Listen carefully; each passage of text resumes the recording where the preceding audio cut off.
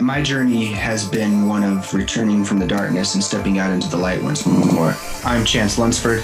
I'm also logocentrifugal. While you're sitting trying to figure that out, this is my podcast. Allegedly.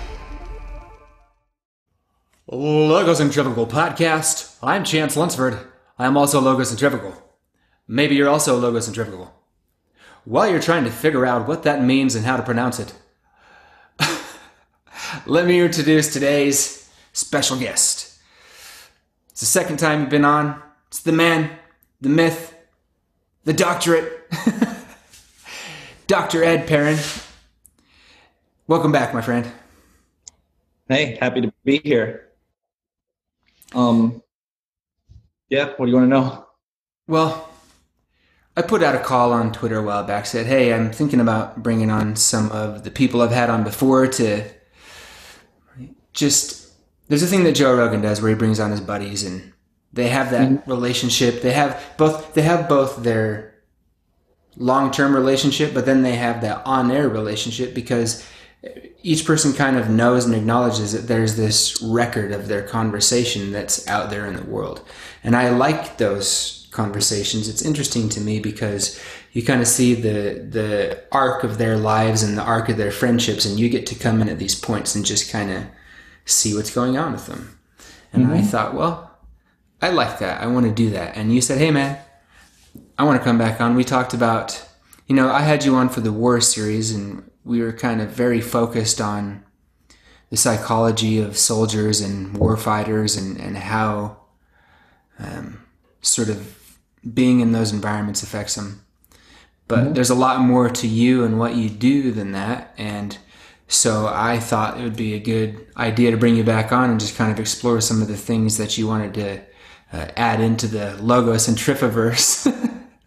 So why don't you, if they're unfamiliar, it's a gift.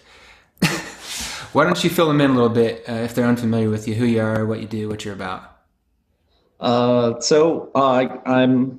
Dr. Ed Perrin. I'm a therapist out in Reno, Nevada. I work with veterans. And I guess what we were talking about last time, I think was also what I feel like I wanted to say more of, or what I wanted to talk about more was about our conversation on trauma and how trauma can kind of radically change things. And that's really where my interest lies. It's where my even where my research was in, it's in trauma, but I define it a lot more broadly than, we think of, trauma as these single sort of life altering events. And we have these objective measures like wartime, like combat, right? That could be extremely traumatic, but trauma very broadly, like you have traumas in your life. I have traumas in my life. Some of them can be objectively like, oh my gosh, that's horrific. For others, it could be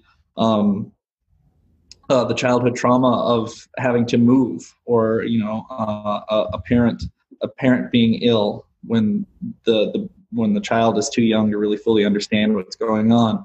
That these can really like be impactful, transformative events in our life, and if they can influence us in such tragic ways, they can also influence us in such terrific, amazing, powerful, transformative ways. And that's my passion. That's what brings me joy. That's what lights my soul. And sort of that's me. That's where I am. I love seeing what it takes to change people, and help them on their journeys as they're going through it themselves.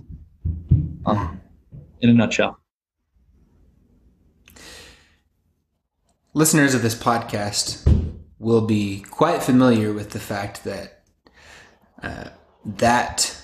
what you just described is a large part of what I try to communicate to the world.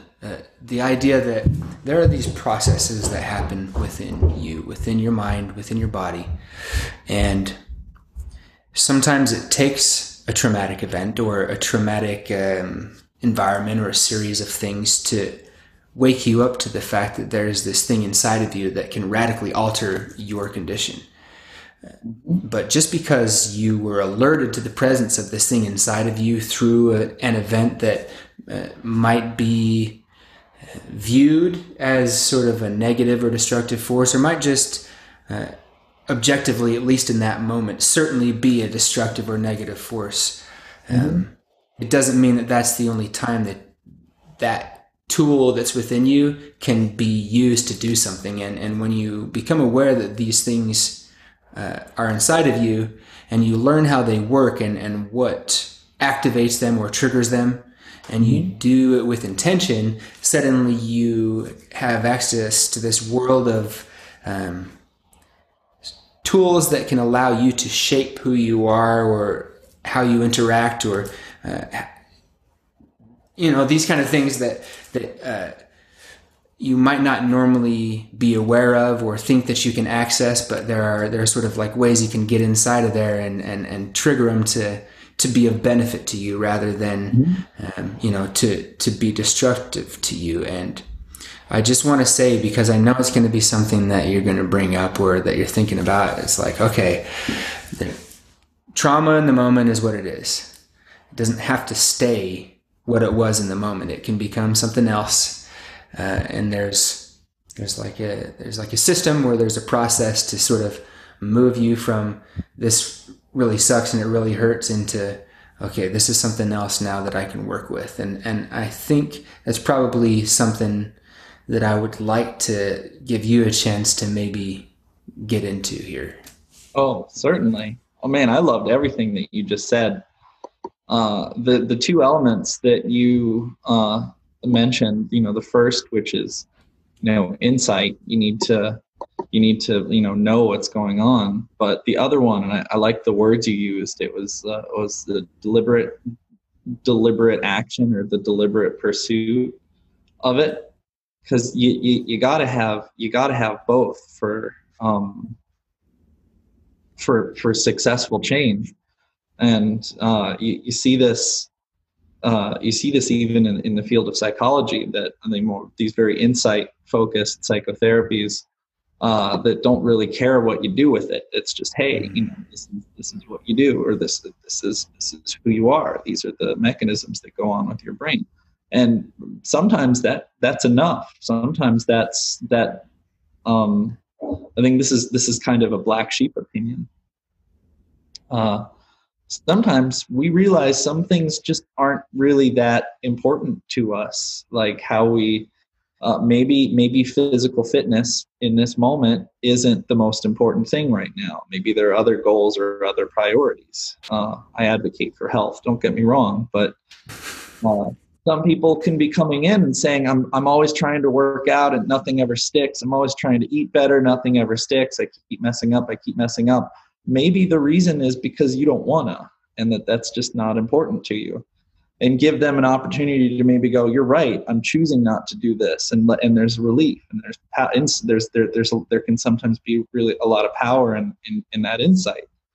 But the other element of it is, if it's something that you're not doing very well, maybe it's health related, maybe it's somebody who is, I'll use diabetes as an example. Maybe it's, I'm trying to eat better, but I'm just not. And, now you could die. So there has to then be that other deliberate component. It's like, well, this is what I do. And I'm now going to pursue the healthy choice. Otherwise you get the informed ill, right? The alcoholic who's cracking into another beer knowing, oh, that's why I drink, because my dad was also an alcoholic. It's generational. Now it makes sense. What are they still doing? They're still drinking. And I think that's always the enigma, is getting across that gap of, I know it and I'm just okay with it, versus I know it and I want to change it.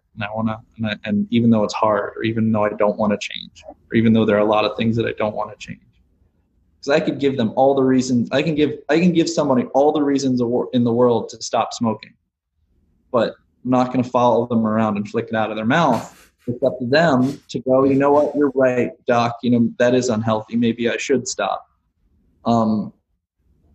But my opinion doesn't matter. It means nothing. I could follow them around and flick it out. They're going to try to find ways to smoke anyway. And that's the enigma, right? Motivation for change.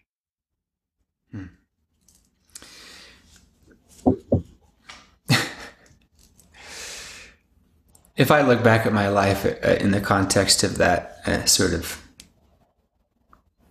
line of thinking, which I do and which I have quite a bit, it always just makes me laugh. There are things in my life right now that I do that I know I should not. But of the things that I once did that I was deeply sort of ashamed of, or that I knew were causing radical harm to my body or my person, I don't do any of them anymore.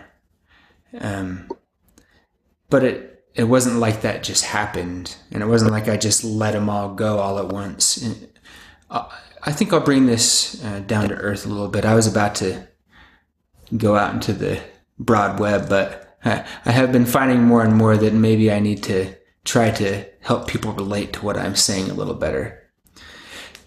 And so I was having a conversation with my oldest daughter last night. Mm-hmm. She's 10. She's a really intelligent and sweet girl and very talented. But there are, I would say, 4 or 5 things in her life, habits or patterns of behavior that are not good for her. And there are things that have been around for a while. And I've tried a lot of different things with her. And my dad told me once, I knew by the time you were 5 years old that I couldn't teach you a fucking thing. And I never forgot that he said that to me. Mm-hmm. And when I started having kids, I there was just a part of me that knew that that was true about me, and that knew that that was pretty true about most people. There's parts of you that you're just going to do what you're going to do.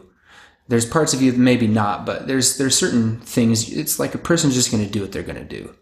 Mm-hmm. And my kids are pretty all strong-willed, and so my oldest daughter, last night she was doing a couple things that I couldn't allow to continue. She was just being a little bit like I'm debating how much detail to give. I'll just be very broad here, but she was just sort of not treating her little sisters the way that I expect her to do, and the way that she normally does, because she's a very loving person. But I pulled her aside and I just had a conversation with her, and I said, "Look, buddy," and I had to think for a while. I kept looking at her, and I was trying to formulate how I was going to do this, because I've had one version or another of this conversation many times. But I finally just said, "Look, we've had this conversation a bunch of times, and these are the things that I'm most concerned about, because these are things that in your life, if you don't do them or you do them, it's going to determine your success or your satisfaction with your life or your opportunities, essentially across the board. And I can tell you what to do, but I don't want to do that, because I want you to choose your life. I want you to have the freedom to choose to be who you are. And I've told you this before, and I tell your little sisters this.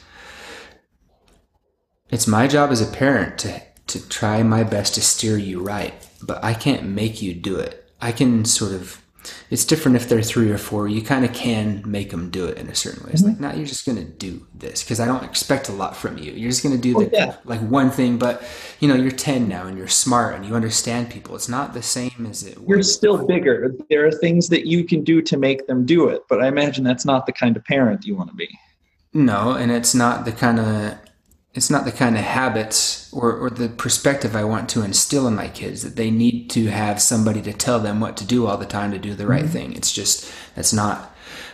And I said, look, just to make sure that I'm tracking so far, is that this one of the issues that you're struggling with as a parent is not, hey, do the right thing, because you can do that. You can come in and make them do the right thing. What you want to do is you want to foster that internal, that intrinsic choice to do the right thing because it's the right thing. And that is, I think, is exactly kind of on point to what I'm talking about, which is that mechanism, that the word is motivation salience. That is like, I want to do that. There's a reason to do this. And as a parent, that role of I want it to be because it's the right thing, it's the moral thing, or it's the family code, or how we expect family members to treat other family members. But you're trying to teach that nebulous, invisible component of like, I don't want you to do it, I want you to want to do it. Yeah, or even just, I want you to do it because it's the right thing, and you can align your wants with it later. I don't even care if you want to do it, just do it. And the thing is, I explained to her in very honest terms. This was kind of a conversation I've been putting off having with her because on the one hand, I didn't feel like she was ready for it. And on the other hand, I didn't feel like I was ready for it. Mm-hmm. Because kids are sensitive. My daughter's extra sensitive. And sometimes you just have to say the truth to people, and you do it in a way where you make it clear that you're coming from a place of love, but it doesn't, sometimes it just hurts to hear things. Mm-hmm. But I said, look, I'm telling you this because I love you, and I want you to be able to be the person that you want to be, and I know that you're not, and I did a lot of this through questions. I'm just trying, but the point. Let me be a little more concrete here. I said, you're coming to a point in your life where these things are going to matter. It's because I'm your dad and I love you no matter what. I'll always love you. And I take responsibility for my relationship with you because I brought you into the world, and you're half me, you're half the person I love most in the world. And that will never go away, and I will always love you and I'll always be there for you. But that's not true for the world. That's not true for other people. That's not true for everybody's parents even, but that's just my personal code. Mm-hmm. That's how I live, because I had one parent like that and I had one person not like that. And I definitely know who brought the blessings of life to me in a far more visceral and concrete way. And that was my commitment when I started my family. So it's just like, look, kid, you're going to go out into the world, and grade school is one thing, but middle school, junior high, high school, the adult world, it's very different from that in a lot of ways. And they're not going to let you, they're going to try to hurt you because of some of these things that you're doing, some of these ways that you're acting. Mm-hmm. And because you're such a sensitive person, it is going to hurt you. And that can lead to a whole bunch of things. And I was honest about the things that it lead to. And I've always tried to be honest with my kids as much as I feel like they're capable of it, because I have a pretty checkered past, so it's like, look, I'm grateful for it now, because it's like, look, man, I've been to jail and I've done drugs and I've been arrested. I've done all the stuff. Uh-huh. Okay. You don't want her to experience the hurts that you have. You want her to learn the lessons without the pain. Exactly. But there was something interesting that happened in this conversation. Normally, this oldest daughter will have sort of an emotional tolerance, and then when you cross that, it spills over, and it's and that's not abnormal, but it's very night and day with her. Yeah. And I knew we were kind of coming to that line a couple times, but I knew I had to say what I had to say. I felt it with my soul. I was like being a channel for a message that she needed to hear. But she kind of sat there and took it, and she didn't make an attitudey face. She didn't, sort of do the zombie eyes where it's like, okay, this kid's not listening. She just kind of listened to what I was having to say, and I would ask questions, and she wasn't obstinate. She would respond and things, and here's here's what I'm trying to get to with all this sort of rambling, it's obscure conversation. I told her at the end of the conversation, look, you're in your room, you're not in timeout or anything, you're not in trouble, but what I want you to do, and you do what you want to do here, but what I would suggest you do is you sit here and you think about the things that I've talked to you about. And you think about, who are you right now? And who do you want to be? And what is in between those two things? And what do you have to do to go from here to there? And what is going to be the outcome, or what's going to happen if you don't do anything about these things we've talked about? And I also want you to know that I love you very much, and I'll always be here for you, but I have a great hope for you that you will choose to do the things that will make your life awesome. And I told her, I believe in you because you're worth believing in. And I gave her a hug, and I walked out, and I went and sat in the front room with my other two daughters, and they were doing their thing, and I was doing a little bit of work. And she came back out, and she just sort of, it was maybe 20 minutes later, and I could tell she'd really been thinking. And she sat down on the couch, and she was cool, you know, but just kind of withdrawn. And then maybe 20 minutes after she sat down on the couch, she said, Daddy? I said, yeah. She said, thanks for having that talk with me. And I said, you're welcome. And she said, thank you for telling me the truth. And I said, you're welcome. And then she said, I love you, Daddy. And I said, I love you too, buddy. And I guess the reason that I'm sharing this is because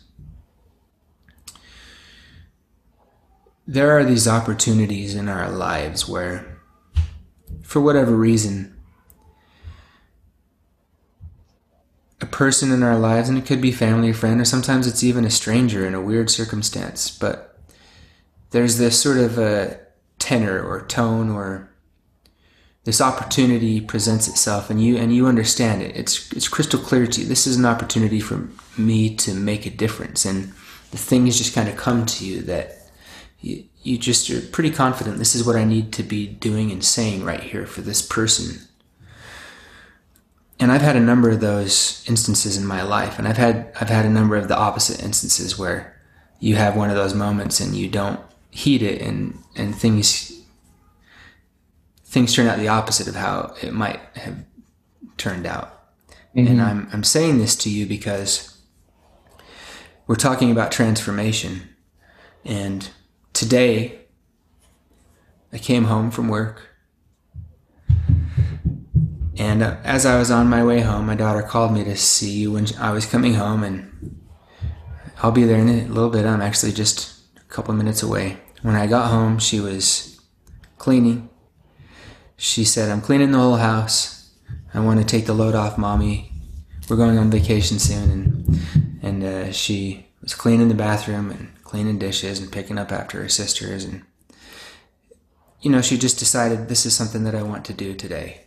And that may or may not last. It's just kind of how it goes. You never know if that's going to be the one thing, but it's just one of those things that now in her mind she understands. My dad had this talk with me, and he told me some true things that were hard to deal with, but he told me he loved me. And then I chose to do something different because of the way that made me feel. And I guess within the context of whatever you want to pick up on that, I guess I just wonder, what is sort of your take on those moments of great import, and is there a way maybe to, rather than let them come to you, to maybe influence yourself or the people around your environment to create opportunities for those moments to happen? Well, that ended on $1 billion question right there. You gave me a lot to think about while you were telling that story. What was coming to my mind was her receptivity to the message. And I want to answer this as generalizable as possible. So, whether it's because we're getting feedback from our family or our friends, or we're giving this feedback to ourselves that, you know, something needs to change. We have to be receptive to it, right? Because we've had that conversation with the person who's not receptive, a lesson they really need to learn, and they're being told the steps very concretely and clearly. You need to do step A, B, and C, and these are the expectations, and you can see them. You know, they're not receptive. They're not going to do it, or they don't care.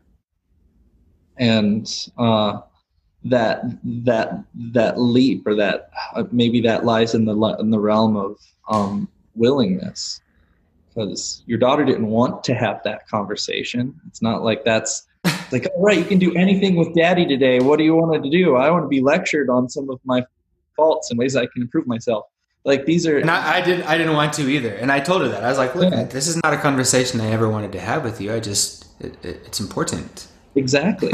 but there was something about that environment that you created that allowed her to be receptive to the message, whether or not she really understood it. She's 10. And I think that maybe some of these ideas that you're trying to instill on her are greater human struggles that we all face on a daily basis well into adulthood. Let me just interject there for 1 second, because okay.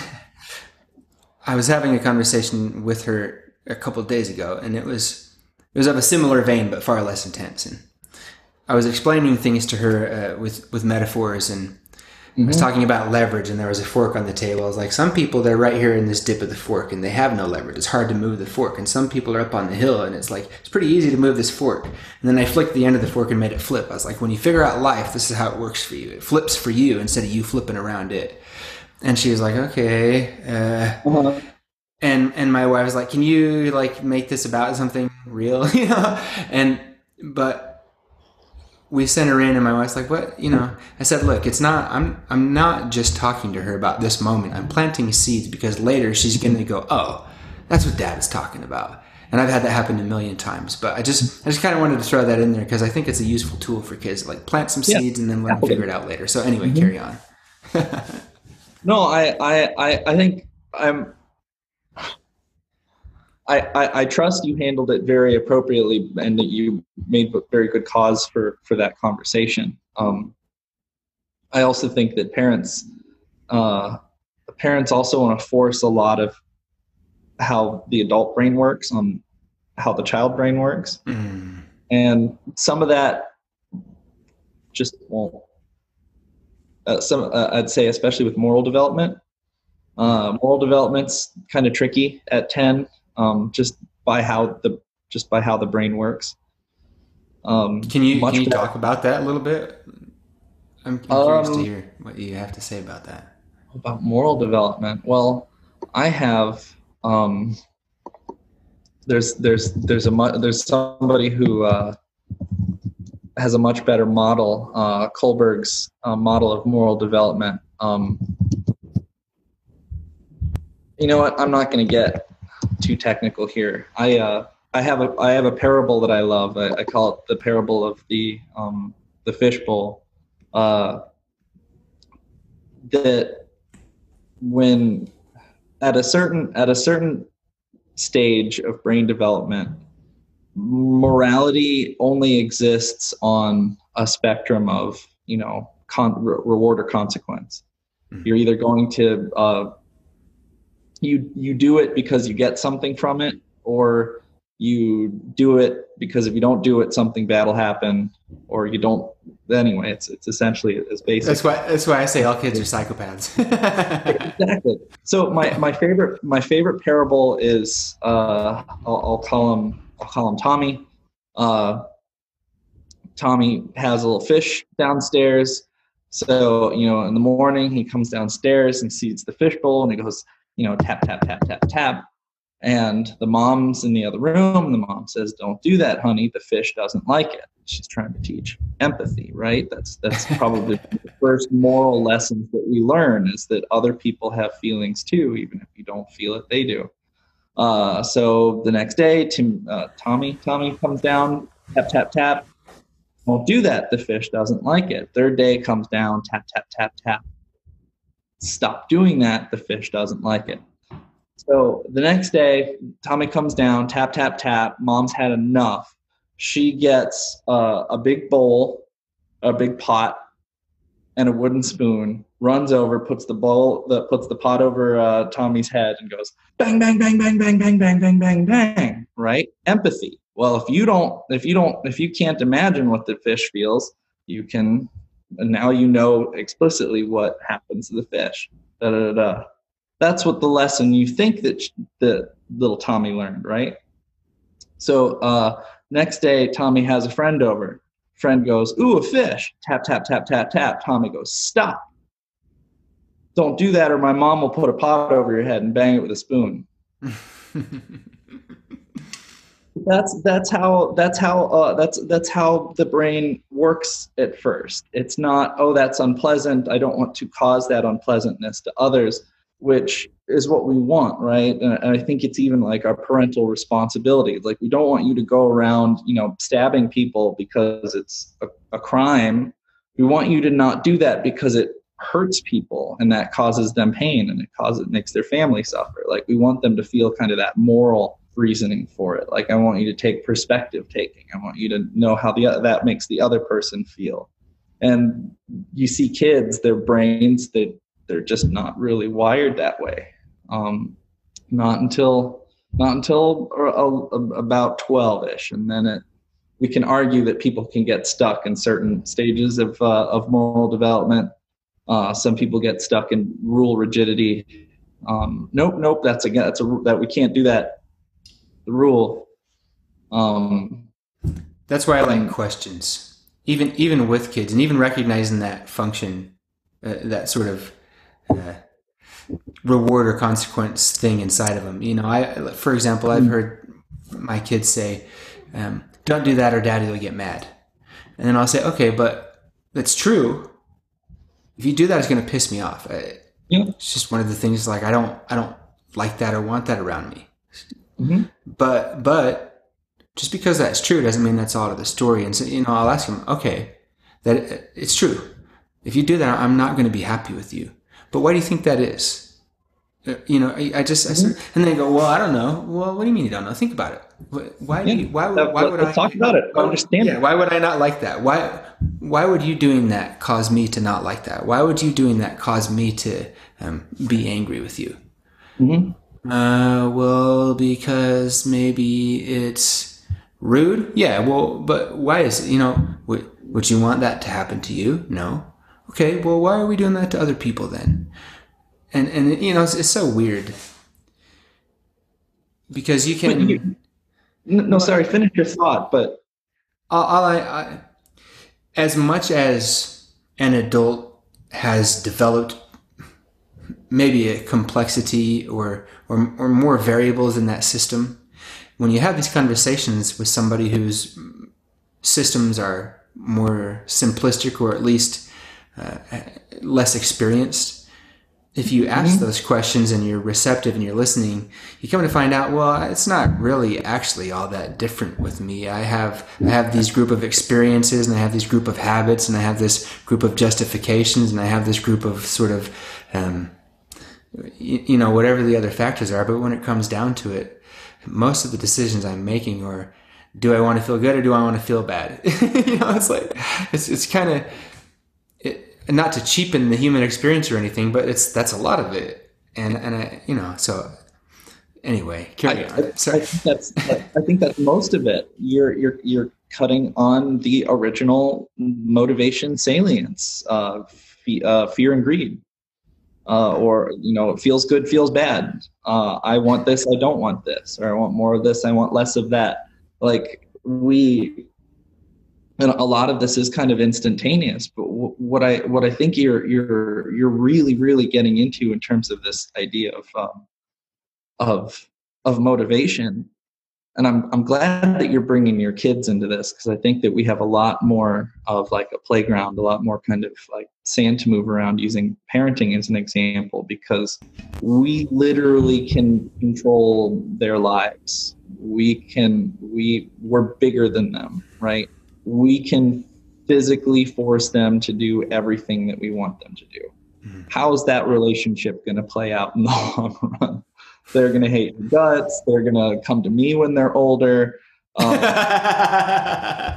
It's going to be a mess. It's going to foster resentment and frustration. So like we as a parent, like we don't want to just have them toe the line. We want to inspire them. We want to be a good parent, right? So we want them to be inspired and motivated and doing really rad stuff. And that's really hard when they don't want to do it. But that other point that you made is that that's actually not much different from us. Yeah. Because we see it with ourselves, and I'm gonna use diet and exercise as an example, because that's probably the one every single person at some point in time has said, wow, I should really exercise more. Oh, I should really eat cleaner. I should really eat better. That yeah, right? No, certainly nobody in this conversation. But this idea is that these aren't things that everybody can comfortably or do, and it's something that takes discipline. It's something that takes hard work. It's something that takes motivation. And when we're trying, we don't want, and sometimes we're going to try to motivate ourselves the way we'd probably try to be a bad parent, like maybe over disciplining yourself. Or, punishing yourself. Oh, I didn't go to the gym today, so I'm going to, I don't know, not eat dinner, or I'm not going to watch any TV for a week, or whatever it is. That we start trying to motivate ourselves the way we'd motivate a kid. It doesn't work, right? Bad parenting. So, if it's a matter of getting somebody, a small human developing brain to do some of these probably very complex things that are hard for anyone to stick to or do or make lifestyle changes, how do we also apply that to ourselves? How do we also make us, clean our room and eat our vegetables when we don't want to, right? How do we treat other people? When we're hitting our skills breakdown level, like your daughter at 10, what a perfect example of what happens to us when we hit our skills breakdown, right? We're at 8 out of 10. We're maybe not right there, but we're no longer going, oh, I'm going to use some coping skills right now. I'm going to do some breathing exercises and meditate and take that anger down a little bit. No, we're spilling over. I think you used the word spilling. We're spilling everywhere. For me, that's the challenge, because we have to approach it. We have to approach it the way we're approaching a 10-year-old. That approach transformation, approach our own motivation the way we're approaching the motivation of a 10-year-old ourselves. Like we have to give them time. We have to recognize that they're not going to get stuff right away. They're going to need to practice. They're going to make a couple more mistakes, even if it is something like treating her sister better. To let her make mistakes and to be compassionate as you coach her through those mistakes, be better next time, and to see them as sort of this kind of long ongoing growth process. But we don't do that to ourselves. And sometimes we don't even do that with our kids. We're like, knock that off, do it differently. We want the quicker fix. But that doesn't teach kids. It doesn't motivate us. I see your gears turning. What's going through your mind? How's all this sitting with you? They're always turning, dude. It's it's good. I have. My wife the other day, she's like, it must be exhausting having all those thoughts go through your head. It's like, yeah, it is. Why do you think I pass out after dark if I'm not doing something actively? I have multiple times been in a conversation and have said something and then be very attentively listening. But because I'm in a state of rest while I'm listening, I just literally pass out. I've passed out standing up. I have a very strong circadian rhythm, and I don't sleep a lot. And it's funny. It's a funny phenomenon in my life. But I guess I'll try not to take it too personally if you follow us in that conversation. But in answer to your sort of probe there, the one of the thoughts that I was having as you were talking is, this thought occurs to me all the time as I'm sort of interacting with both ends of the self-improvement sphere of Twitter. Both the guys that are saying, here's the stuff you do, and then the people who are saying, well, what do I do? And there's a certain understanding, essentially in everybody who's an adult, that it's like, look, there are like 5 things of course you should do. And there are like 5 things of course you should not do. And why are we even having this conversation if you're not...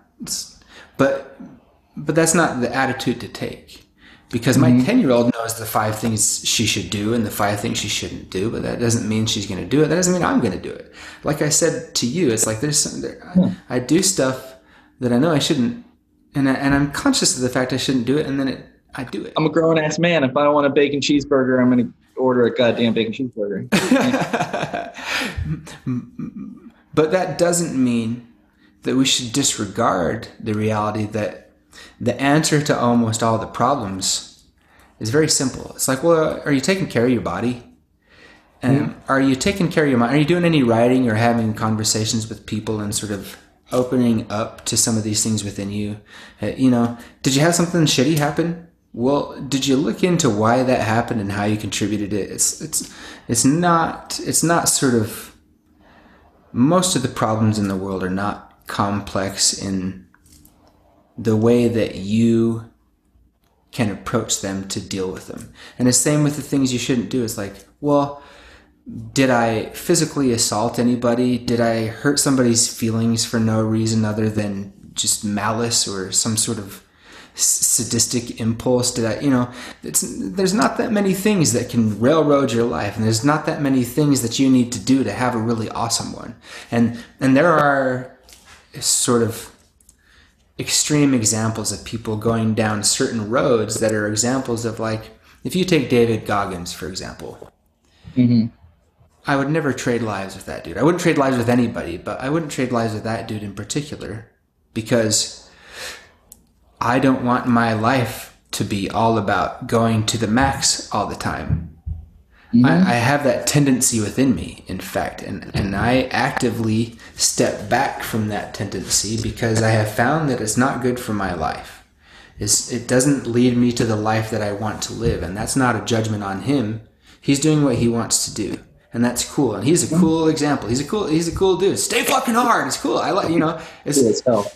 When I want to go lift hard, maybe I pop on a David Goggins video of him just saying, sometimes in life, you got to just stop being a bitch and go run 10 miles as fast as you can. It's like, yeah, man, he's got a good point there. I should just go do what I'm going to do as hard as I can.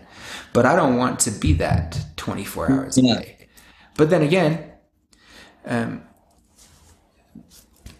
this group takes a lot of flack from just about everybody. But if you're like a Cheeto munching Call of Duty guy, it's not as though there is nothing redeeming in that lifestyle. It's just that there's a bunch of stuff that's obvious even to the people living it. It's like, this is not great for you. It's not great for your physical well-being. It's not great for your balance, but you're really, really good at this. And I guess the point that I'm circling into here is that as much as we want to have somebody help us, or we want a guru, or we want a simple answer to a complex problem, the truth is that they're almost all simple answers. And we really don't have that many complex problems. It's like, is your money right? Is your body right? Are you actively helping your mind? Are you making connections with other people? And are you doing a good job at the things that you do? If you're doing those things, you have no problems that you can't face with confidence. And in the same token, it's like, well, are you hurting yourself? Are you hurting other people? Are you actively trying to sabotage the good things in the world? And we all do some of this stuff from time to time. Being a person is weird, but if you can answer yes to the good things and answer no to the bad things, your life is awesome. And we all have days where everything's clicking and everything. And it's not to say that stuff doesn't come along. And there's stuff out, you could be in a car accident that didn't have anything to do with you. And that's going to suck. And you're going to have to deal with that. And you're not going to deal with it great all the time. But if you are doing the things you need to in the long run, it's going to be, you're going to deal with everything that you have. And I guess I wonder, as somebody dealing with people in the mental health field, and especially in situations of trauma, because trauma can really throw us for a loop. Sometimes we're blind to the fact that a cheeseburger is bad, and a smile to the neighbor is good. It's hard to see those things because there's something right in front of our face that we can't look past. And I guess I wonder. I don't even think I'm going to try to land this. I'm just going to give it to you and see what you say. Okay. Well, there are two things that I want to jump. One before I forget, which I think was that piece about trying not to do bad stuff. The one thing that I really like about Buddhism is they have one of these. Their tenet isn't do no harm. It's actually avoid doing harm. Because they recognize this universal component that you might be walking without, looking at your feet, and you might step on a beetle, or if you, how many dust mites we might, crush when we scratch our eyebrows, right? It's even this idea of being right, but even this the Buddhist ideal of being completely nonviolent and kind to nature is that even if that is like your number one effort, you're probably still going to accidentally do something. So the tenet is avoid harm. If your goal is I'm going to actively avoid doing harm to others in my environment, that's good living. And I love that tenet. The second thing that I really want to jump on is this Goggins cult, because I love that dude as well. But there's a term used when people, and this is people who do very extraordinary things, but with something that is not very common for him. It's that mentality that go to the max, do everything 100% all the time. The term I use for that is adaptive psychopathology, because he's doing incredible things with it. His body looks great. He's really good at crafting these terrific motivational messages. He pumps me up. So I don't want to say this is an insult to him, but that kind of lifestyle, as you said, I don't want it. I don't want what that requires. Typically what that would require giving up, probably not a lot of bacon cheeseburgers and milkshakes, but I want some of it. I want, if there's a scale of, between me and David Goggins, I want to become a little bit more towards that, right? But if I set out to do that, if I'm saying what I want is I want to be as motivated and as active as Goggins, that would burn me out. That would burn me out. I think I'd lose a lot of my will to a lot of my enjoyment and passion for living. And let's say I do it. Let's say I stick to it 5 years. I'll probably look great. I'd probably be very motivated. I'd probably have accomplished a lot of stuff, but I think I'd be miserable. That's not a lifestyle I want to ascribe to. And I think this is an insight that I have working with veterans, is veterans, even after trauma, is this idea of I'm going to lean on what I'm good at, which is I can turn off emotions and go, do. We're seeing this very unique trend with post-traumatic stress disorder in retirees. We have all these Vietnam era veterans who are retiring, and they had no symptoms of PTSD, Now they're in their 60s, late 60s, early 70s, and they are suddenly having full-blown PTSD from their Vietnam era service, and that's because they went full Goggins. That was their life from getting out of Vietnam until retirement, is just horse blinders, work, work, work, do, produce, produce, produce, produce, produce. And then once that's taken away, all the stuff comes back. So, you know,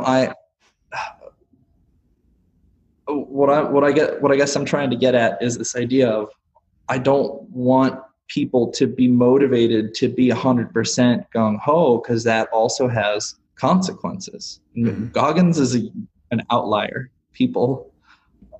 I imagine his life is terrific and he has a lot of joy and meaning. I would not get that from that lifestyle, and I don't think others would as well. They want getting a good amount. I guess maybe that should be the question. How much is the right amount of intensity? You know, would my life improve if I went 100% Goggins or 50% Goggins or just 25 Goggins? I'm pretty sure if I added 25% Goggins to my life, I'd be able to conquer the moon and still have room to do pretty rad stuff. There, often in these conversations, I can't help but draw parallels to myself. You know, I think we all do that, but there's this, I have a very obsessive tendency within me. And it was even more pronounced as a kid, obsessive compulsive at that point, really. I mean, counting steps, counting cracks, light switches, door locks, staring at the clock, trying to keep track of time through the day. Just lots of counting, lots of keeping track of things, and it was obstructive. And then I did a bunch of drugs, and there's a lot of reasons I'm glad I did drugs and don't do drugs now, and that's one of the reasons, is it seemed to have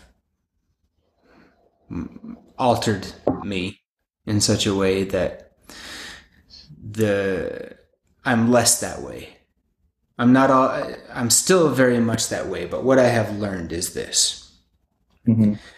I have a family, and to me and my life, that is prime. That is central. That's my main commitment. And that obsessive part of me, I've done a lot of really cool things in my life. I've accomplished some cool stuff that most people don't do because of it. But at the same time, I have, since I have had a family, gone or started to veer down that obsessive path. But then I look and I go, oh, but this is my center. This is the place I want to be. I'm trying to build this, not like go down a path and see where it leads. It's like I'm trying to like circle back around. And so what I've learned is that I have to actively mitigate Goggins mode in my life, to be able to sustain and to grow the things that are most important to me. And that's why I said, and why essentially you said, it's like, look, that's cool and that guy's awesome, but that doesn't meet the needs of the things that are most important to me in my life. And it's one thing to say, you know, obsession can lead to some really amazing outcomes, but generally obsessed people are not well, because a lot of things fall by the wayside when you're sort of unidirectionally focused. And that's not even to say that people shouldn't be. We wouldn't have a lot of the gifts that we have in the world today if it weren't for people going down that path. I just know that for me, I'm not going to be one of them in that way. I will go down sort of a path for a while, but I always have to return to what's most important to me, and that's my family. And I think that, I guess what I'm trying to get at with this, and what you were sort of hinting at too, is it's important for a person to have that ability to self-reflect and to learn who am I and what is important to me? And that's one of the reasons I always suggest people develop like a set of principles. Mm-hmm. This is who I am. These are the rules. These are the things that are most important to me. These are the rules that, as far as I can tell right now, I'm going to let these particular rules, these handful of rules, dictate my life. When I'm not certain, or if I need to measure what I'm doing against something, these are the things. It's like, I'm going to tell the truth. I'm going to have a family. I'm going to do my best. These are some of my things. And I turn those into affirmative statements. It's just a little psychological trick that works to help me keep them at the front and to have them mean something. But the point is, however you do that, and it's not like this is a secret or that is some new thing either. I mean, it's like, know thyself. But the point is, if you don't take the time to look within you and go, who am I and what's important to me? And how can I act in such a way that the things that are important to me will grow or will stay with me? It sure explains a lot of the things that you see out there when you begin to understand that people are so distracted by so many things that they forget to take the time to look inside themselves and go, well, what among all these things do I actually want, and why? Mm-hmm. And how do I optimize this world of infinite possibility for myself so that I can be true to myself and so that I can be happy with myself and what I'm doing and balance the needs of the people that I've taken responsibility to have in my life. And so if I'm going to turn this back on you, I guess I just wonder, Goggins is Goggins, and the guy, like the suicidal dude on his couch who just has forgotten what matters and can't find any meaning and is just sort of medicating the sadness and the sort of agony of existence away for whatever reason. It's not a judgment. It's just some people are there and sometimes they go off the cliff. And there's a big difference between somebody who has a life full of meaning and is in alignment and somebody who's in that place. And I wonder, people listen to this podcast for a lot of reasons. Some people just like me. Some people come here to learn stuff. Some people come here to see the guests that I have on, whatever their reasons. But I always want them to, if they took the time to listen, to have something that they can take with them that will be useful for them. And we've been talking about sort of these different contexts and tools and perspectives on transformation and balance and sort of the underlying stuff behind those things. And my question to you right now is just, where is it in a person's life, or what is it in a person's life that if they come to you and they are lost and looking for help to find that thing inside of them, I mean, what are some of the most universal ways that you can help them answer those questions, to help them find the thing that they're looking for? Because I'll just say this and kind of hand it off. My own sort of stubborn and individualistic nature has caused a lot of problems for me, but it's also enabled me to really learn things because I had to learn them the hard way a lot. And I always try to emphasize whenever I'm teaching somebody or in the book I wrote or whatever, it's like, I don't want to tell you what to do. It's like we were talking about with my kids. I don't want to tell you what to do. I will because you're my kids, but I don't want to. I want you to decide who you want to be and to go for it, to develop your code. And it's the same here. I want, I don't want to tell people how to live their lives, and I don't want people to tell me how to live my life or to force me or to coerce me. And I don't want, so my question is just how do you guide somebody into the place where they can start to answer those questions for themselves and to see themselves clearly so that they can move into a place where they feel like they're being authentic and they feel like they have found some meaning without sort of cheapening it by just giving them the status quo or the standard narrative or the pat answer, because it's tough to balance those two things. Is it like a heart to heart or a platitude or like some bullshit that you just say to people like, how's it going? Great, see you, Dick. How do you guide somebody where they can figure out themselves in a meaningful way and make moves? I know that's a sort of like you spent your whole life trying to figure that out in a lot of ways. Yeah. But, So how do you do your job, Doc? No, I'm going to piggyback on kind of what you touched on, which is sort of this idea of values exploration. You say principles. I use the word values, but it's kind of the same thing in these contexts. Is that we need to know what is meaningful to us, and to be honest, our life feels a lot more meaningful the more we're aligned with that. And in fact, our life actually hurts. We feel hurt when our life is not aligned with that. And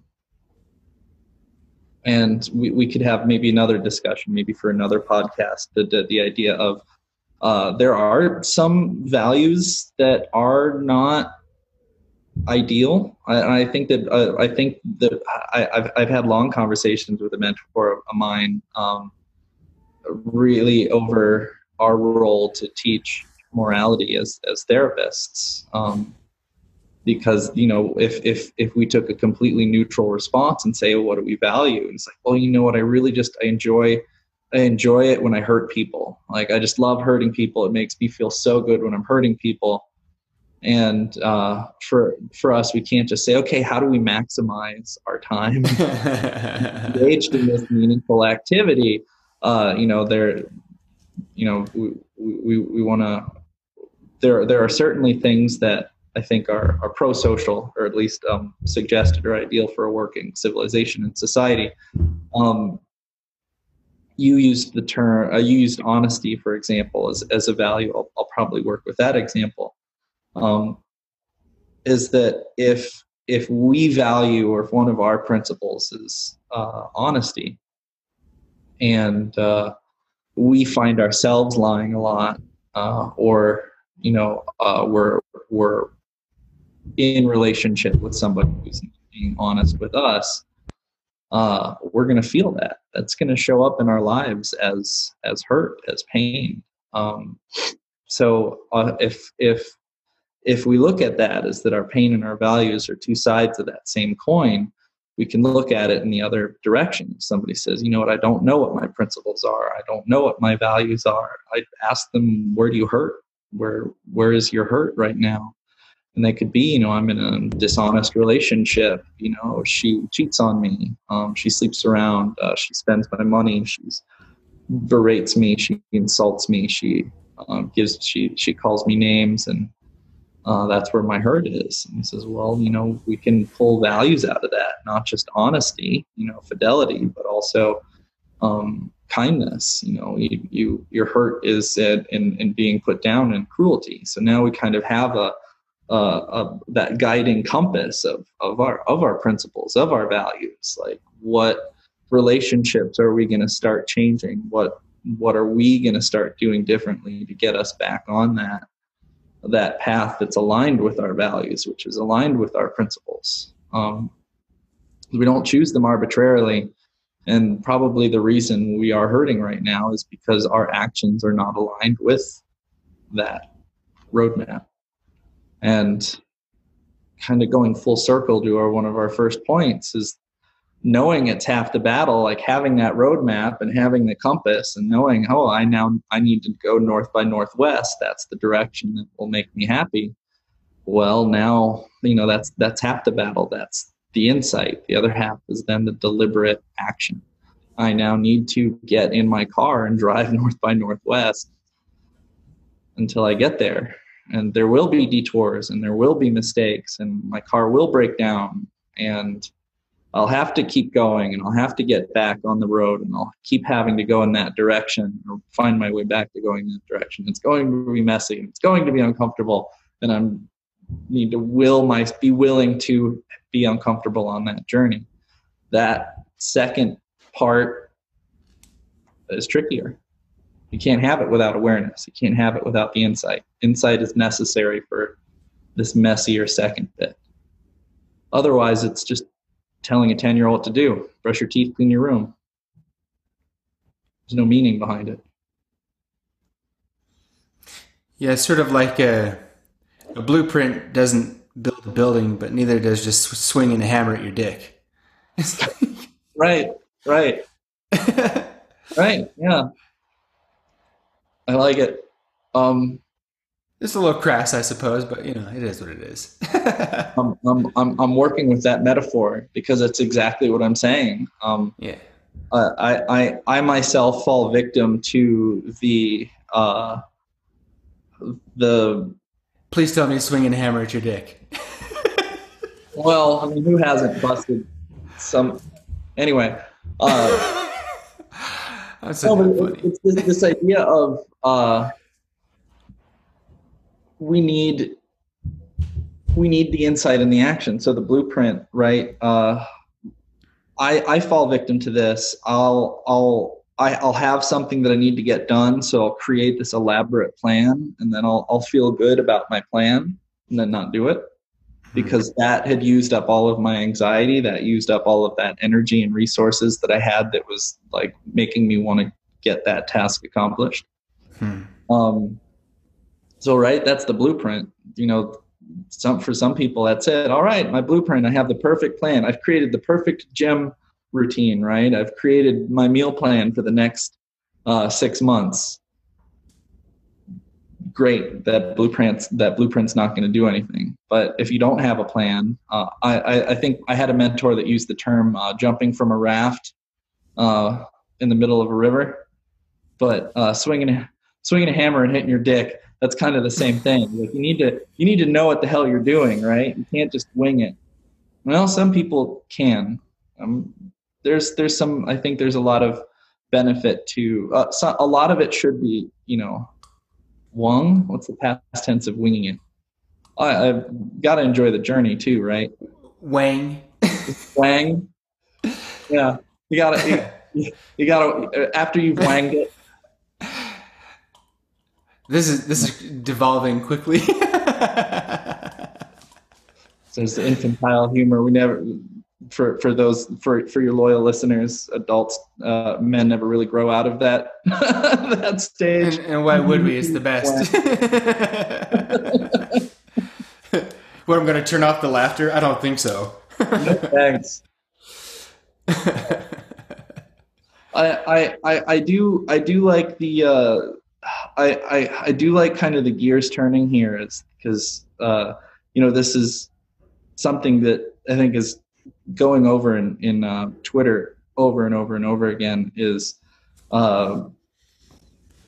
they don't recognize that dual nature, that sort of that dialectic of you can do better and you're doing pretty great already, that you're fine.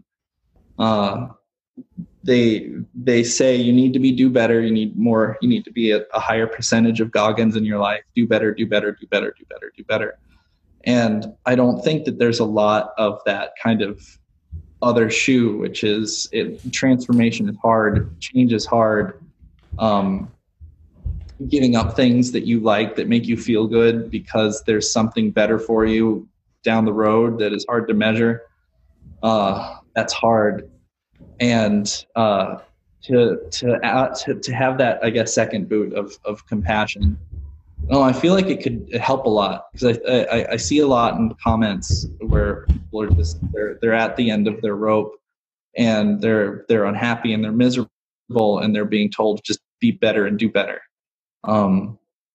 You brought up addiction earlier, so I'll use that as the example, because the most common model for addiction recovery is abstinence. It's like, okay, well, you have a drinking problem. never drink again. Oh, you have a drug problem, never use drugs again. And I'm not saying that abstinence is a bad method. It's a terrific method, but they kind of create that idea of don't fuck up, because abstinence is a yes or no thing. You're either clean, or we could also talk about that dichotomy as well, because if you fail a drug test, it's called a dirty drop.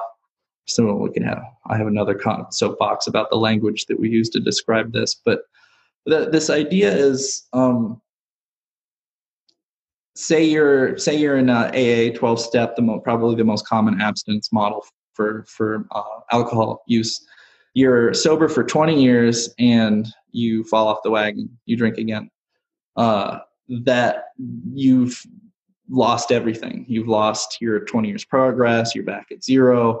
You failed. There's a lot of, I think, pressure. There's a lot of knot around that, which can help people from relapsing. I'm not saying that it's a bad thing. Somebody's like, nope, I've got 20 years. If I drink now, it'll take me 20 years to beat my record, 21 years to beat my record. But for those who do fall off the wagon, it can be very, I'm going to use the word traumatic for them, because they've maybe made all of this progress, or they have that thought of, oh, I guess it's done. I messed up. I don't have another 20 years left on my life. There's no way I'm going to beat my record, right? There could be kind of this finality to it. And I think a way that a lot of how Twitter motivates people is that sort of same forced dichotomy. You got to be taking your cold showers, drinking your black coffee. You got to be training every morning, every day, only eating meat. And you got to be working 120 hours a week, like whatever this little template blueprint is. And they're saying, this is it. This is your blueprint for success. Just do this, copy and paste, and you're gonna live well. And they're not taking into account the fact that not everybody, in fact, very few people can live that meaningfully. So most of us can't sustain that kind of lifestyle. No, most of us can't sustain Goggins' lifestyle. But to be able to say, this is what I want, this is what I'm going to work towards, and I'm going to mess up. I'm going to fall off the wagon, right? The alternative to that abstinence model is I'm going to make mistakes, and I'm just going to learn how to make few of them. I'm going to learn to get back on that wagon quicker. One of the things I like to say is it doesn't matter how long you've stayed on the wagon, or that's less important to me, is how quickly someone gets back on. If somebody says, I've been sober for 20 years and then I went on a bender, I'd be like, all right, it's 20 years is good. That's awesome.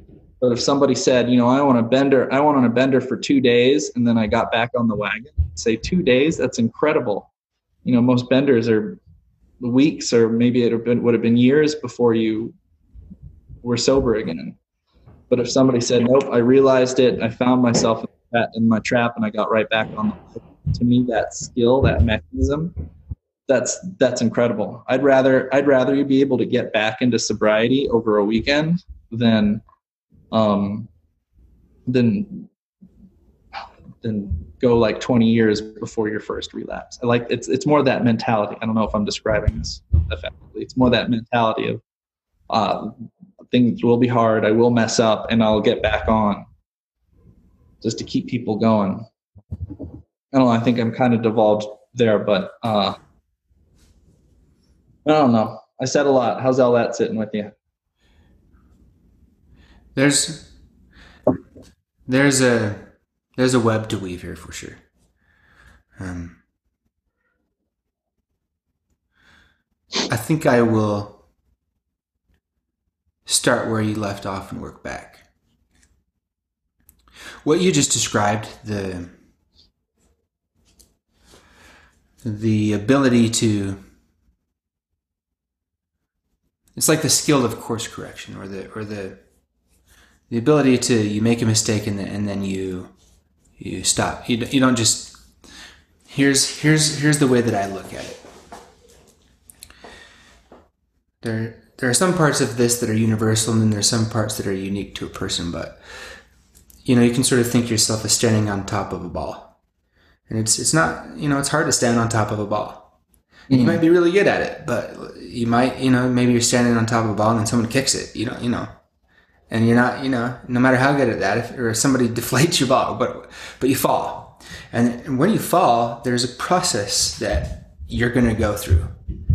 It's a cycle that's going to end up with you back on the ball. And it's like, okay, I'm falling, I'm doing these things, and then things get really shitty and I'm down here at the bottom. And then there's a set of conditions or choices or whatever that I start to climb. And then eventually I get back up here and I'm good. And it's not always clean. You might come to here and it's like, oh man, I start climbing it. But the point I'm trying to make with this is that by the time you're an adult, let's be more generous. By the time you're 40, let's say, you understand enough about yourself to understand this is how I make my mistakes. These are the main mistakes I make, and this is the cycle that I go through when I make them. It doesn't necessarily mean that you have made those connections, but if someone suggests to you that you draw a picture and say, what is your cycle of mistake? What are the steps you go through? If you're an alcoholic, for example, what are the thoughts and actions that you go through when you're going through this? When you recognize those steps and you go through them intentionally, like let's say you have a drink. Okay, well, then what are the thoughts and feelings that you need to have to get you to rock bottom? And then what are the thoughts and feelings and actions you need to do to get you back to climb? And what are the thoughts and feelings and actions you need to do to get you back on top? We can go through that pretty on purpose, and you can do it pretty quickly if you allow yourself to. And if you intend to do that, and then you do that. And it's not to say it's easy, and it's not to say you're going to be expert at it, but you can expedite the process like you were talking about. Is it a weekend or is it like 3 years? Okay. And if it was 3 years, can it be 2? Can it be 1? Can it be 6 months? Can it be 6 minutes? Can you sit down in a chair and go, okay, I'm going to cry. I'm going to be resentful. I'm going to hate myself. I'm going to remember who I am. I'm going to remember what's important. You can do that. And it's a cool tool. But okay, let's leave that aside for a second. I hope people listen to that and they'll think about it. And I threw some stuff out there that you could do some stuff and it would help you do that better. But okay. Stepping back now, you were talking about how there's a sort of a style of communication on Twitter that is very black and white or sort of polarized, and I think there are a number of factors there. There's sort of just the reality that polarizing conversation gets a lot of attention. And when you're on Twitter, it's like, well, what am I here for? Am I here for followers or to, Yeah. But then there's also the idea that, well, we're not exactly in a subtle society right now. We're not exactly in a nuanced conversation having society right now. Mm-hmm. It's just kind of not. That's not the milieu we find ourselves swimming in. Milieu. Don't get to use that word very often in normal conversation. Especially not like that. But we've all had opportunities in our lives to be a little more subtle or thoughtful or nuanced in the way that we approach something. And when we do that, there's a lot more understanding and wisdom that is imparted to us, and maybe if there's other parties involved, to them, if they're receptive to it. And we see that happen and we go, I should be like that all the time. But then the thing happens to piss you off and you just it's like, I raged out or and where I am going with this is that on the one hand, you can develop the ability to course correct better, quicker, more effectively. And on the other hand, you're constantly challenged to sort of fall off at the top of that ball.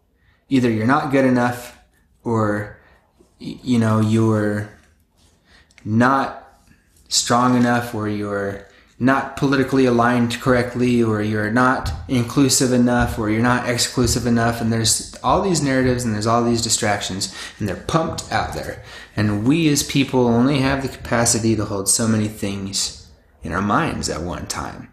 You know, maybe if you're a super genius, you can have 10 ideas running at the same time.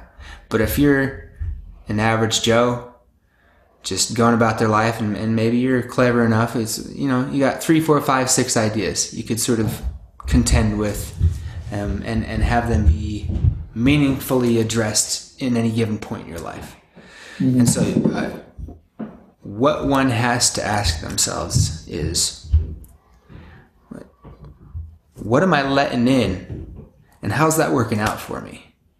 Because there's a lot of stuff out there, and why as well, because there's some people out there, say on social media, that I pay attention to, but I don't pay attention to them for the reasons that they might want me to. I'm paying attention to them because of my own particular interests, or to learn what not to do, or to learn what to do. Something they're doing well and giving their message that I appreciate. And but there's levels. But if you're if you're allowing yourself to be a sucker, and have those ideas thrust into your head, and it's like, well, there's my program.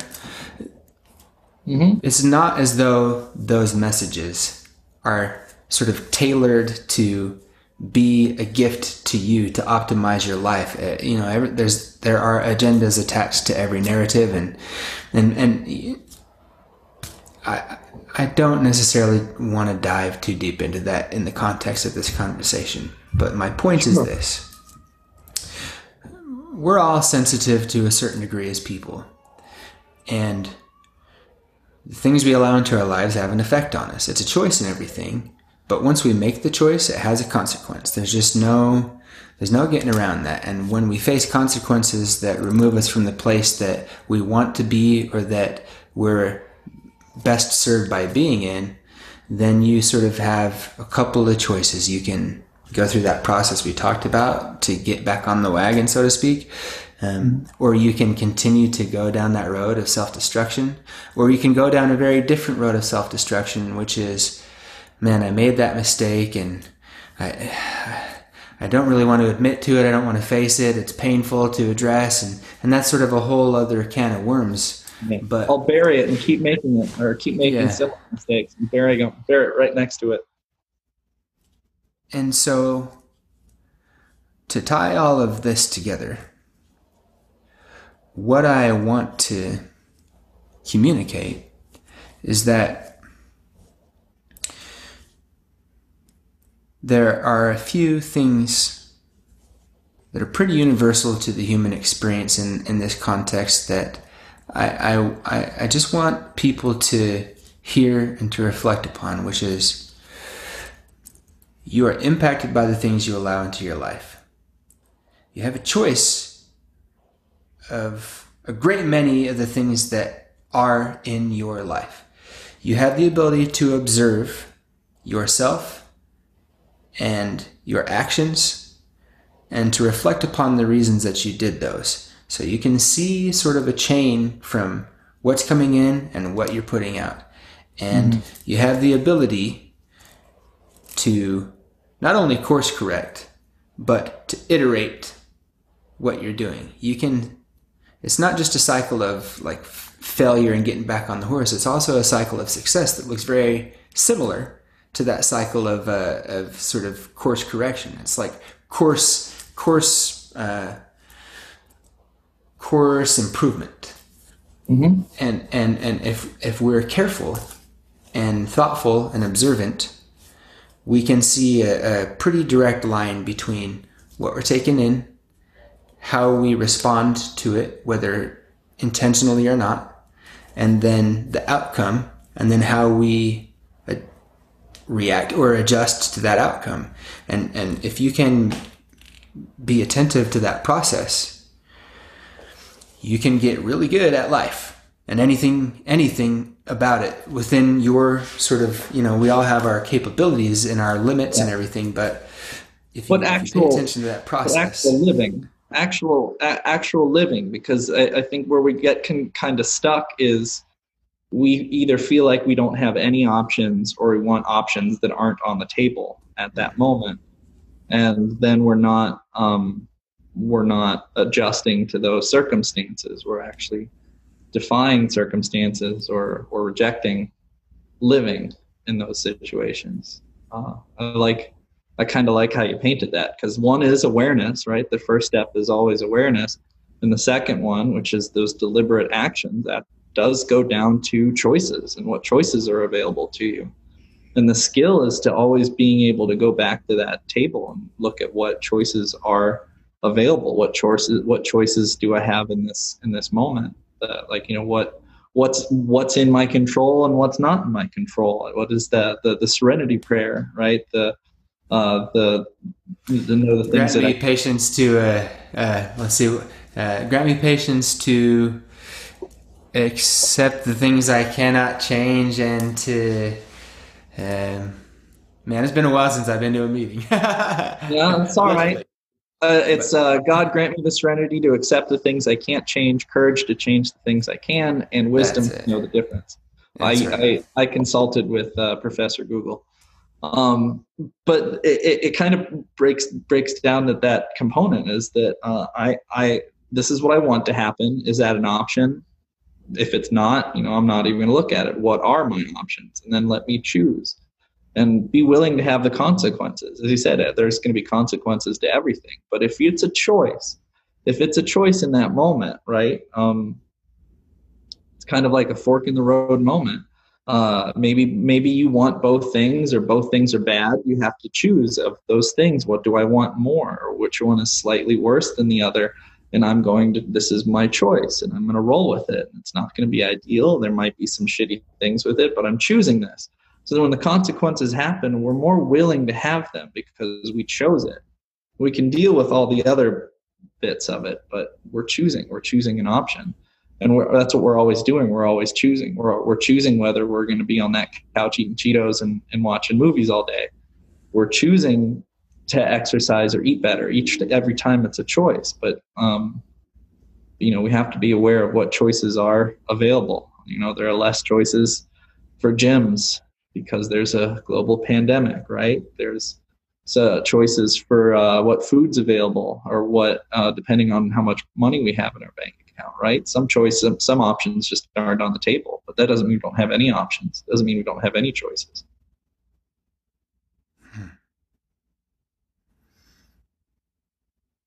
Yeah, I'm saying that's the skill, is to be aware of what options are available and to continually make choices. Choose the options, but not willy-nilly. To not be willfully blind to the feedback. Yes, exactly. Yeah. That's one of those things that last part there, I think that might be the sort of the most commonly missed point, because feedback can suck. And to have an honest look and acceptance of that feedback, I often tell people,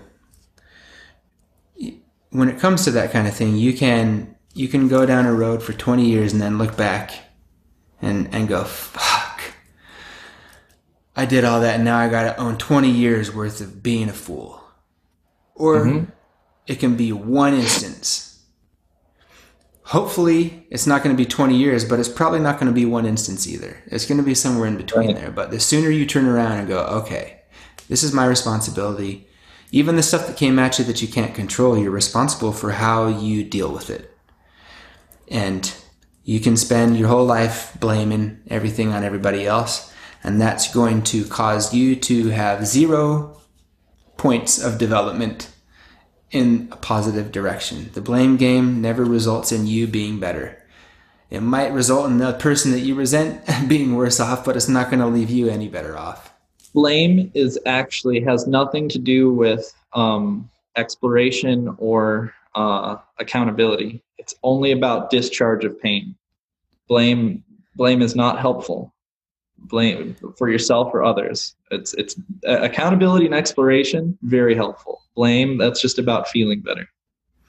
Yeah, and the thing about it is it's so often expressed as malice that then you open That's up a the whole other discharge. can of worms. And once you become a malicious person, boy, it's really hard to accept that about yourself and to repair that thing. It's rough. It's rough. Yeah. And you can look, I'm not going to get too much into it, but you can see it out there right now, and make your choice. Huh? And I guess that's kind of a dire thing to think about when you consider how much of that kind of mentality is out there in the world right now. Mm-hmm. And I know a lot of people want to paint it as one side or the other, but the truth is that there's a lot of malice on every sort of side right now. Mm-hmm. But I don't think that, and truth be told, the more I have thought about it and talked to people who have some reason to have an informed opinion on these things, I'm less convinced that on a broad scale there's really anything to be done about that right now. Except for the thing that's sort of always the answer to this, which is, well, what are you doing as a person to not be like that? You can, there's, no matter the circumstance or how dark things get, there's always an example. You can always find an example of somebody in the darkest, most violent, most malicious, most hostile environment who said, I'm not going to be like that. And sometimes it costs them their life. But people never forget those kinds of people. Sometimes they change the world. Sometimes the ripple in the pond is so big it turns into a tsunami and it floods over the world because one person chose not to be that way. And we're maybe 100 minutes deep in this conversation at this point. And I like to tell people I'm not Joe Rogan. I'm not going to keep them for 3 hours. And we have covered a lot of territory here. There's a lot of things for folks to think about. We started with childhood and moved on into some stuff. And here I am sort of taking it into this less than cheery perspective. And I don't want to have the conversation be bookended by that. And so what I would like to do is I want to give you the opportunity here, and I want to start winding it down here. But what I would like from you is a message to the audience and to me from you that says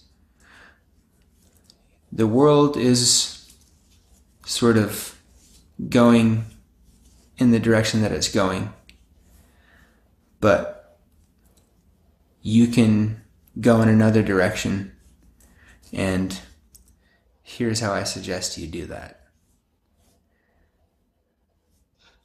Tell you what, can we pause this for like 2 minutes so that I could use the restroom, and then I'll help bookend that?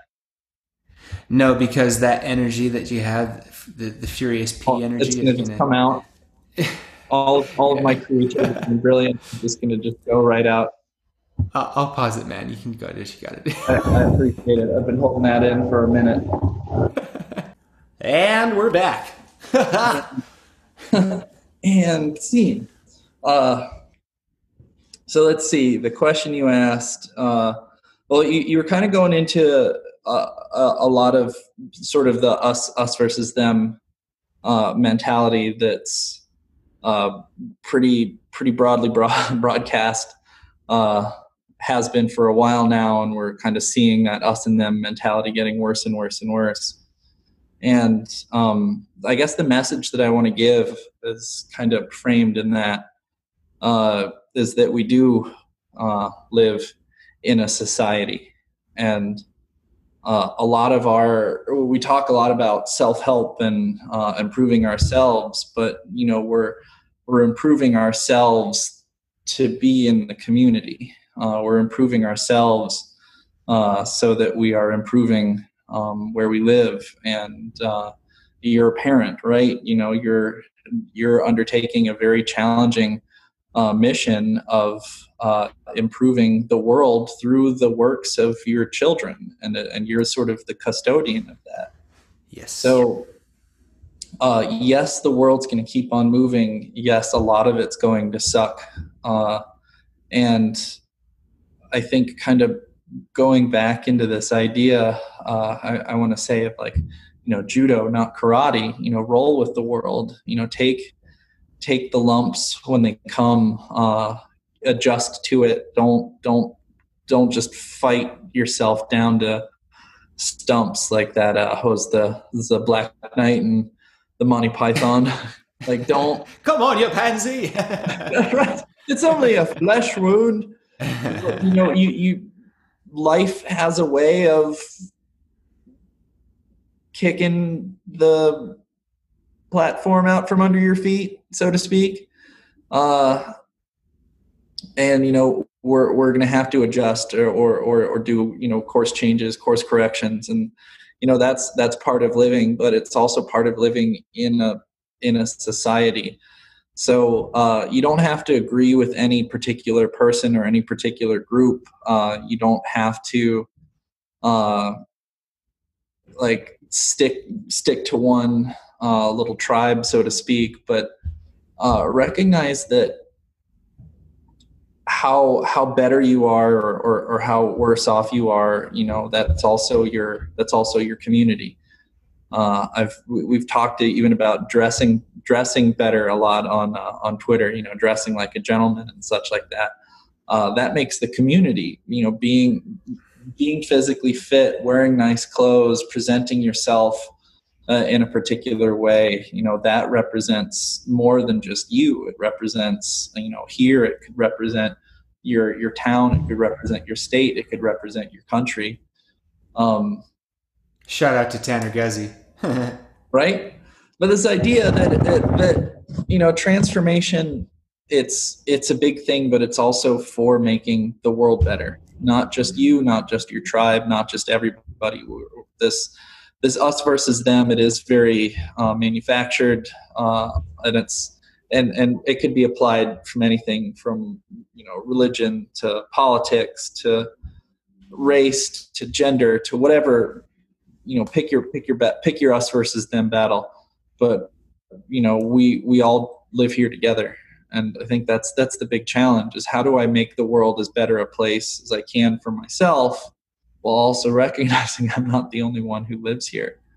I don't know. I subscribe to you can hate the argument but love the person, and in most cases, I won't say all, and I won't say every single case. In most cases, you can love the person and hate the argument or hate the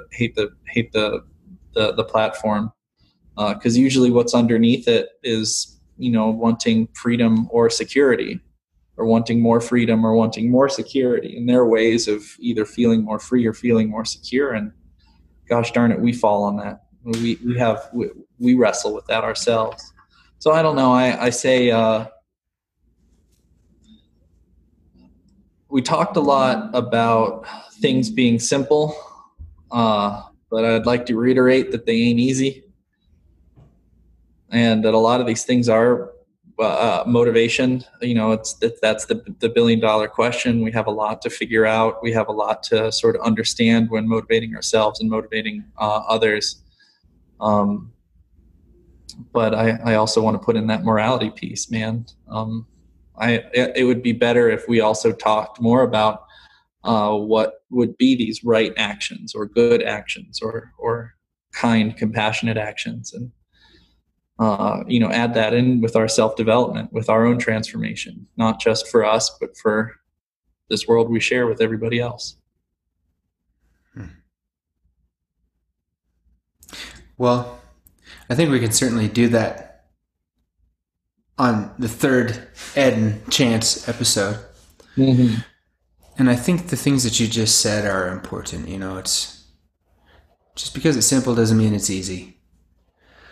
And if I were to add anything to what you said, I would just say this.